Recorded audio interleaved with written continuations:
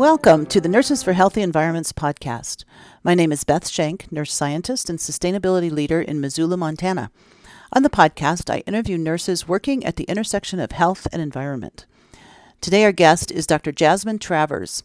Dr. Travers is a postdoctoral fellow in the National Clinician Scholars Program at Yale University Schools of Medicine and Nursing. As a gerontological nurse practitioner, she focuses on outcomes for older Americans, examining the environments in which they receive care. I had the privilege of co-presenting on a panel on climate change and health at the American Academy of Nursing annual meeting this past fall with Dr. Travers, and I've been looking forward to talking with her ever since.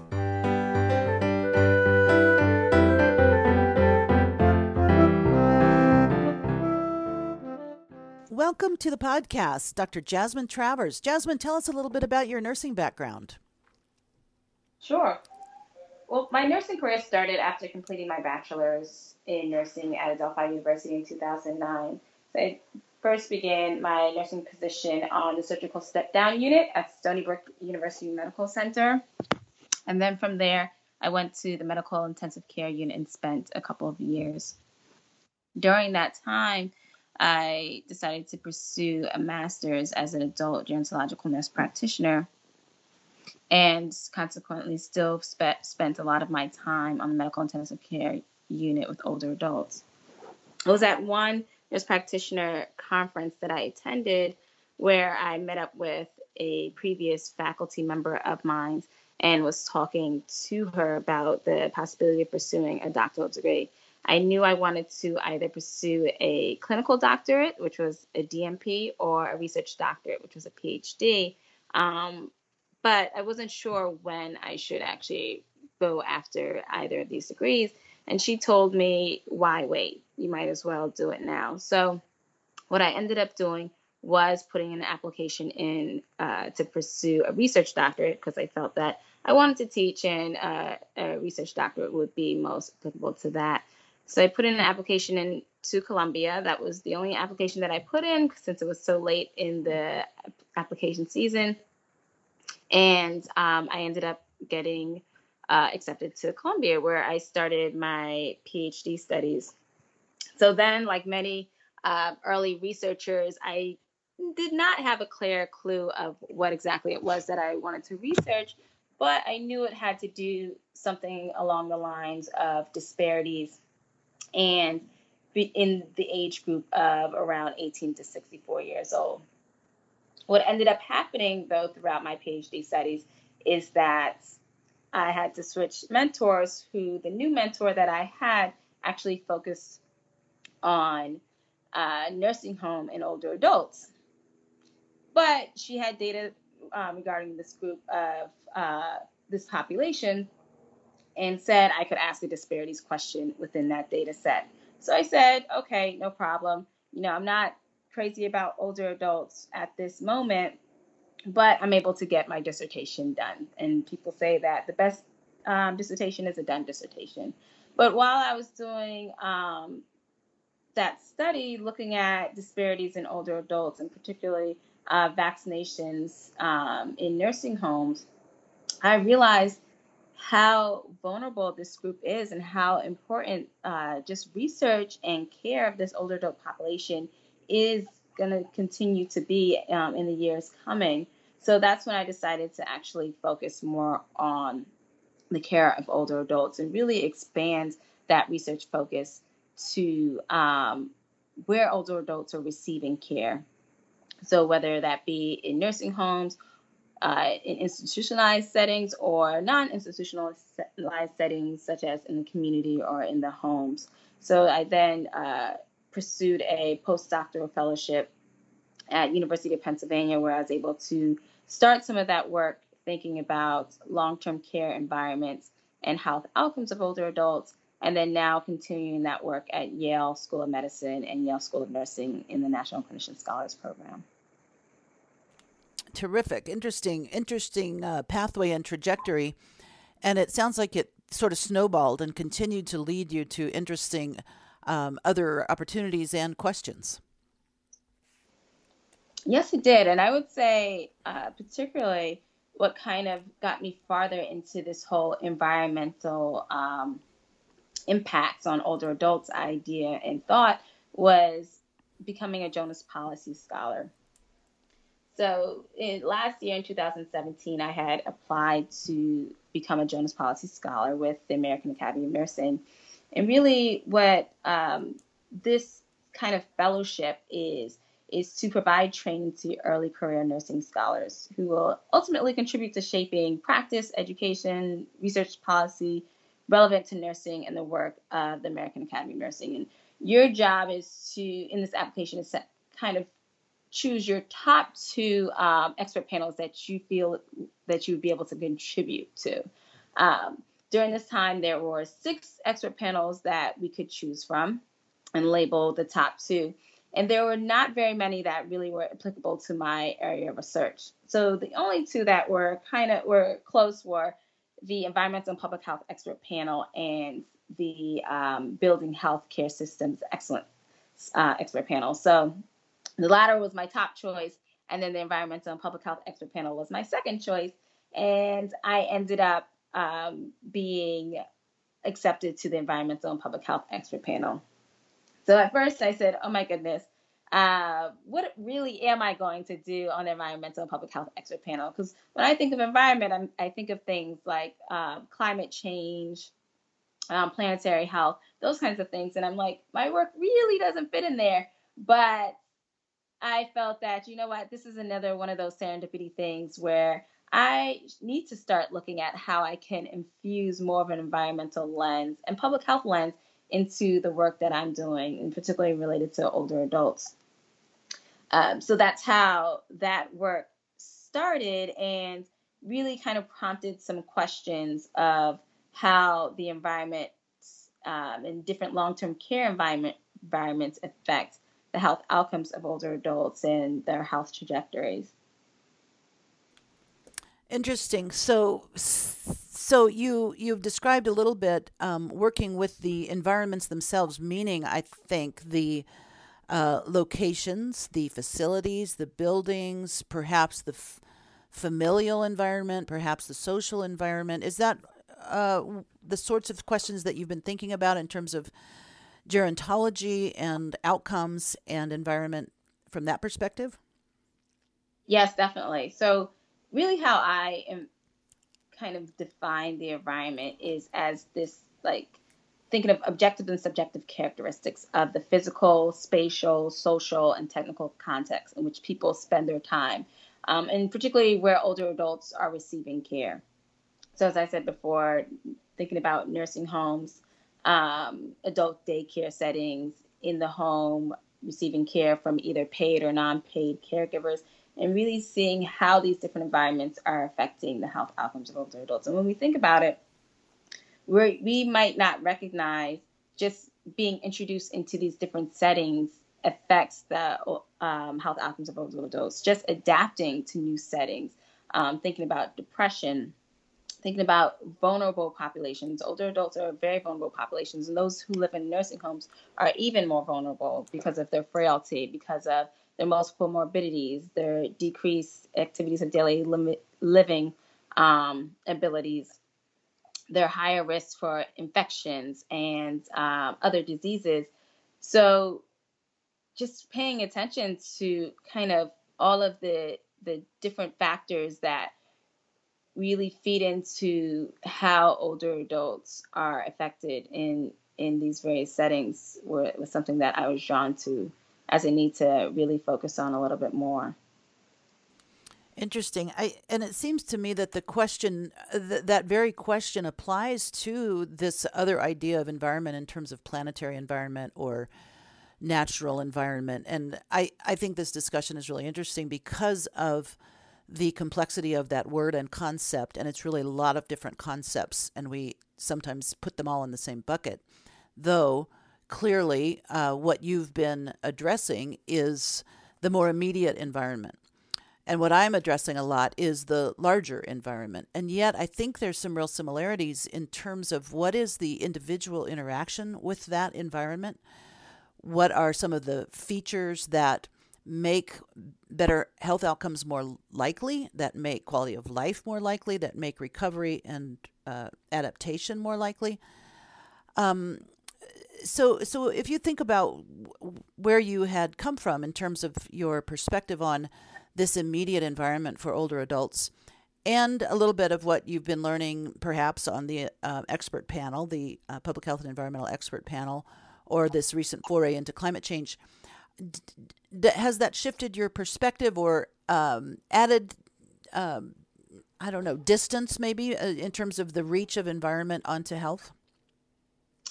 Yeah, so you bring up a great point in regards to kind of looking at this work differently, but we all kind of have the same goals in mind. It's almost like the basic research scientist and then the translational research scientist. But so for an example, kind of what also like stirs me up in regards to like what happens first, or addressing the chicken and the egg. So last year in Florida, when Hurricane Irma hit, at least 12 nursing home residents died. So during that time, so a big thing why many of these residents died was because of the heat. The air conditioning was knocked out. Mm-hmm. And when we look at how nursing homes are regulated, one of the things that the nursing home was cited for is that they didn't recognize the risk of the rising temperatures in that nursing home. So apparently the temperatures had raised to 99 degrees. Mm-hmm. And it wasn't until 3 days after the air conditioning had knocked out that now nurse said, okay, let's evacuate the residents. But according to proper regulations, they should have evacuated the residents prior to that. So that's like looking at the processes of care that essentially, in this environment affected the health outcomes of older adults, but was not addressed at a time that it needed to be addressed. Mm-hmm.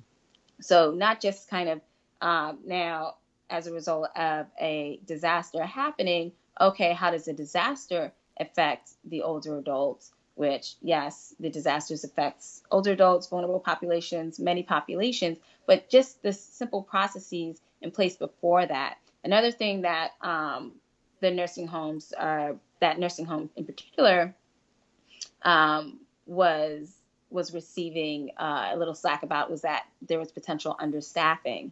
There should have been 3 times the amount of certified nursing assistants on that during that time, which there wasn't that number, which affects the care that nursing home residents should have received, and then just the response to this disaster that occurred. So it's like that preparation that was not in place that needed to be in place. So I really try to focus on kind of how the environment is set up prior to actual disasters of that nature occurring, so that we're able to respond to them in a meaningful, practical way. Are you aware of any work underway that's starting to help or encourage or force nursing homes and others to think about those things and mitigate some of those challenges? Well, particularly in response to the nursing home in Florida, in regards to the whole generator, what I've heard is that now they have issued requirements in regards to the amounts of generators that you need to have. So you need to have a backup generator. In regards to the actual processes, I haven't heard particularly of anything underway with that. But nursing homes should have emergency preparedness plans in place where they can get cited for and they're regulated for. They should have a certain amount of days worth of food available. They should be monitoring the temperatures in the facilities. So those are things that they are regulated for and that they are inspected for on a yearly basis. So every 9 months to 15 months, they're inspected for. Interesting. We just had a community event. It was a resilience, where to develop a more resilient community. So it's this multi-stepped process. But I was on a health group, and we were talking about some of the risks. And one of the big ones that came up for the elderly, particularly on top of all these other things that we've been discussing, is social isolation.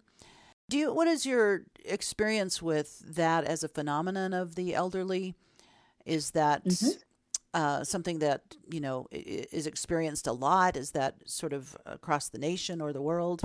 Let's talk about that a little bit. Yeah, no, that's a good question. And that's actually where a piece of my work is looking at as well. So, right now, currently, I'm working on a project where we are comparing various outcomes. So, we're comparing emotional, mental, and physical medical outcomes between the nursing home setting and the community setting. So, particularly looking at um, so for example, emotional outcomes, so something like social isolation, right? Right now we're seeing a big emphasis on receiving long-term care in the community setting for as long as possible. We want older adults to remain in their homes in the least restrictive environments for as long as possible. But do we really understand what is going on in the community setting, which is not necessarily going on in the nursing homes? Because right now we label nursing homes as bad. If you go into a nursing home, you're going to die. That's how many older adults feel in their families. That's the last resort. But my thing is that it's possible that we're still seeing issues in the community environment that we may or may not see in nursing homes. So overall, my general hypothesis is that yes, we might see better emotional and mental health outcomes in community settings, which may be the fact that people are able to be around home, they're able to be in their environment that they know and want to be in, as opposed to nursing homes where you might see better medical outcomes, where you have someone attending to you 24 hours a day, 7 days a week. You're getting your medications, you're having various ailments addressed around the clock. But we still might see social isolation in the homes, despite whatever the case might be, despite keeping the person in the setting, in the older adult in the setting where they want to be in. But there are other factors that we might see that will play out with in regards to social isolation, not being able to go out and walk. There are older adults that come in to where I'm at right now, to the VA, and say that, all I want to do is walk outside. But because now the older adult is experiencing signs of dementia, and the family and healthcare providers are concerned about them being lost or getting hurt, they're not allowing the older adult to go outside. So they have to stay inside, where now they feel socially isolated, where all they want to do is go outside. Then there are older adults who say, I want to be able to go to an adult daycare setting, or be able to use my financial resources to pay for managed care where I receive my care outside of the home. Where now I'm not sure if you've heard of, in some states they're allowing for family caregivers to get paid. But if that's the case, if family caregivers can get paid, and those family caregivers who want to get paid, they'll kind of restrict their older adult family member from going now and getting services from places where they can receive care in other settings. Because if that were the case, they're not able to receive the care. And I've had older adults say that they want to go out of the house, they want to be able to receive care elsewhere, but because their family member says that they will become estranged from them, that they don't that they decide to just stay at home, and and kind of experience a social isolation where they're not getting the care that they need to be, and they're actually being financially abused in some regards. Mm. But socialization overall in general is a big concept. A lot Mhm. of focus groups that I've had in various settings, people talk about just enjoying the fact that they're able to go somewhere, they're able to make friends, they're able to participate in activities, is very important to them. Right, and also then important for others to understand their vulnerabilities or um, when they might need particular help. Exactly. Yeah, challenging. Um, And from what I read, the baby boomers are going to really test the system as more and more people need additional care as they age. Is that something that you're working toward, or that I guess the sector, the elder care sector, is thinking a lot about right now?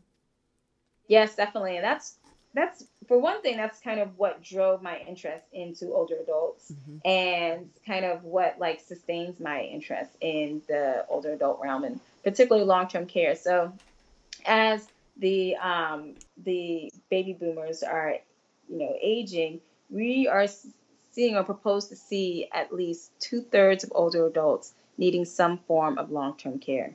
So that's really like, oh my goodness, all these people need long-term care, and how are we really um, optimizing the care that older adults are receiving, despite whatever environment they receive this long-term care in. Nursing homes aren't going away. So we can't ignore nursing homes and say, we want everyone to just live in community care and we just optimize care in communities. So thinking about how do we really address the inefficiencies in all long-term care environments for older adults, as a lot of people are going to need um, this care. So I think about it as, oh my goodness, not just like my family members, my loved ones, my friends that are going to need this care, but at some point in time, I may need this care. So the issues around this is that people don't really see like long-term care as that sexy topic to address. It's something that, okay, oh my goodness, once it happens, or once my family member needs long-term care and we're forced with all these financial needs to pay for financial care, or who's going to actually provide this care, then that's when people pay attention to it. But really understanding the need to pay attention to how long-term care is delivered now, how we finance long-term care, how we're planning for long-term care, is really something that I'm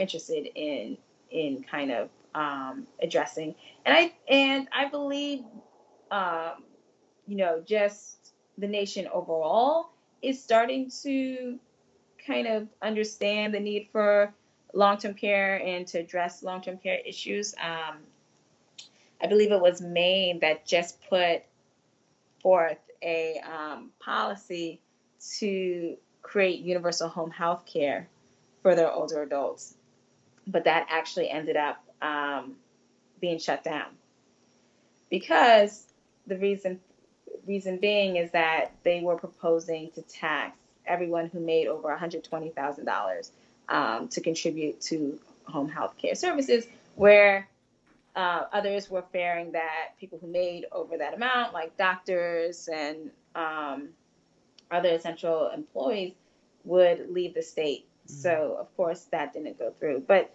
just the fact that these types of policies are being proposed are quite promising for long-term care, essentially. Yeah, well, that's great, and thank you as a human being who will need long term care and whose parents may need long term care. Thank you for working on it. It is so complex and expensive, I realize, and I think there's some new ideas coming on the market or coming into fruition. Probably many are led by nurses, in fact, who have a really good and deep understanding of the need in this area. So given this conversation that we've been having about these challenges of long-term care, the complexity of it, your knowledge about it, and sort of change that is afoot, perhaps with the increasing pressure and need for long-term care. Um, since this is a podcast about environment and health, just to link those together, I just wanted to come back to see if there's anything you'd like to add, particularly about climate and impacts on the elderly and on the healthcare system. And I know that's not the area that you've studied, but just these conversations we've had a little bit about heat days, about flooding and severe storms. We could add increased vector-borne diseases in different parts of the country, if we add that sort of complexity onto the already very challenging situation we have with an aging population, what sort of challenges and or solutions come to mind for you?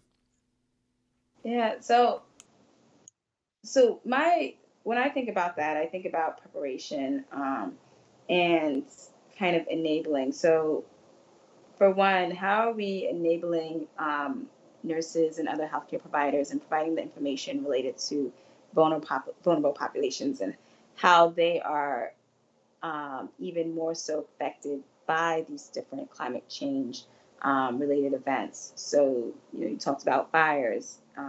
We talked about related to fires, inhalation, how older adults are affected by that, and how, we need to actually seek out this population to provide them the proper resources to kind of help with their ability to just maintain their residence in the current environment that they are in while this natural disaster is occurring. So things like that with the heat, understanding that while you're in a setting where it's particularly with the nursing home in Florida, the staff did not feel that the heat had gone that high.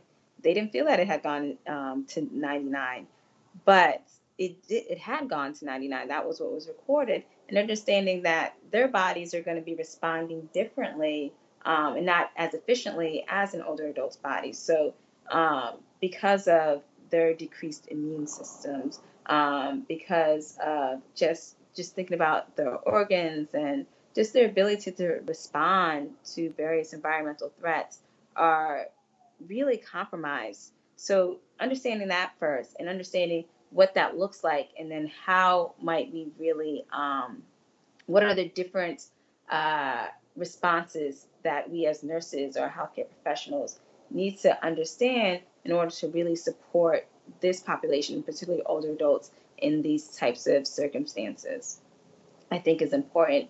And then after that, once people feel really comfortable in understanding these different changes, people might then be more equipped to react and respond earlier on, before it is too late. Before, oh, well, I was okay. Of course, the staff, nothing happened to the staff who were there. Of course, they weren't there for, the 3 days in a row, 24 hours, 7 days a week. But just understanding that our bodies are affected differently is one of the more important things, and kind of understanding how do they respond to that and what are the necessary responses is something that's important for particularly the older adult population. So, whether it's policies and procedures that are really built and put in place to help with that, it would be important as well. Yeah, well, good point. And also you speak to the need for nurses to understand this. And that makes me want to ask the question, did you learn about climate change in your education Yes. formally? No, I did not. Mm-hmm. And that's another thing which was really nice about serving on the environmental public health expert panel, Mm-hmm. is that you kind of are only exposed to what you see and how these different issues are reacted, how they are reacted, by the public. And if people around you aren't really taking environmental issues seriously, then you think, oh, the environment, this environmental thing is all a hoax. But coming on to the expert panel, I really realized, this is an issue. And then after that, recognize how much of an influence we as nurses have on environmental, just responding to these environmental threats, and how simple, of course, it could be very difficult to respond to these environmental threats, but really there are simple things that we as nurses can be taught and actually can just, really just carry out to kind of help support creating a healthier environment. And that's first kind of just understanding that environmental health is part of, or really expanding human health to include environmental health is a big thing. So that was something that I ended up discussing recently on a policy dialogue related to climate change and climate justice, and kind of how those around us can really help with emerging leaders and scientists on incorporating us into this whole environmental health effort. Well, Jasmine, it's been a pleasure to talk with you today. Is there anything else that you'd like to say while we're together? Just kind of bringing out, which was something I forgot. It was really kind of thinking about how do we incorporate just education on environmental health, and how nurses as well as other healthcare providers can really get involved in just creating a healthy environment for all is something important. Something that you all will be working on from this policy dialogue in regards to 5 things that nurses should know in regards to like how they can kind of help with different what was it, like the 5 drill down things? Yeah, the drawdown, based on the drawdown idea. Right. Yeah, I think that's something exciting to look out for. Terrific. Thank you so much for spending time with me today, Jasmine. And thank you all for listening to the Nurses for Healthy Environments podcast. Check us out at environ.org, or you can find this and many other episodes. Also, please leave a review for us wherever you get your podcasts. Thanks, and talk to you next time.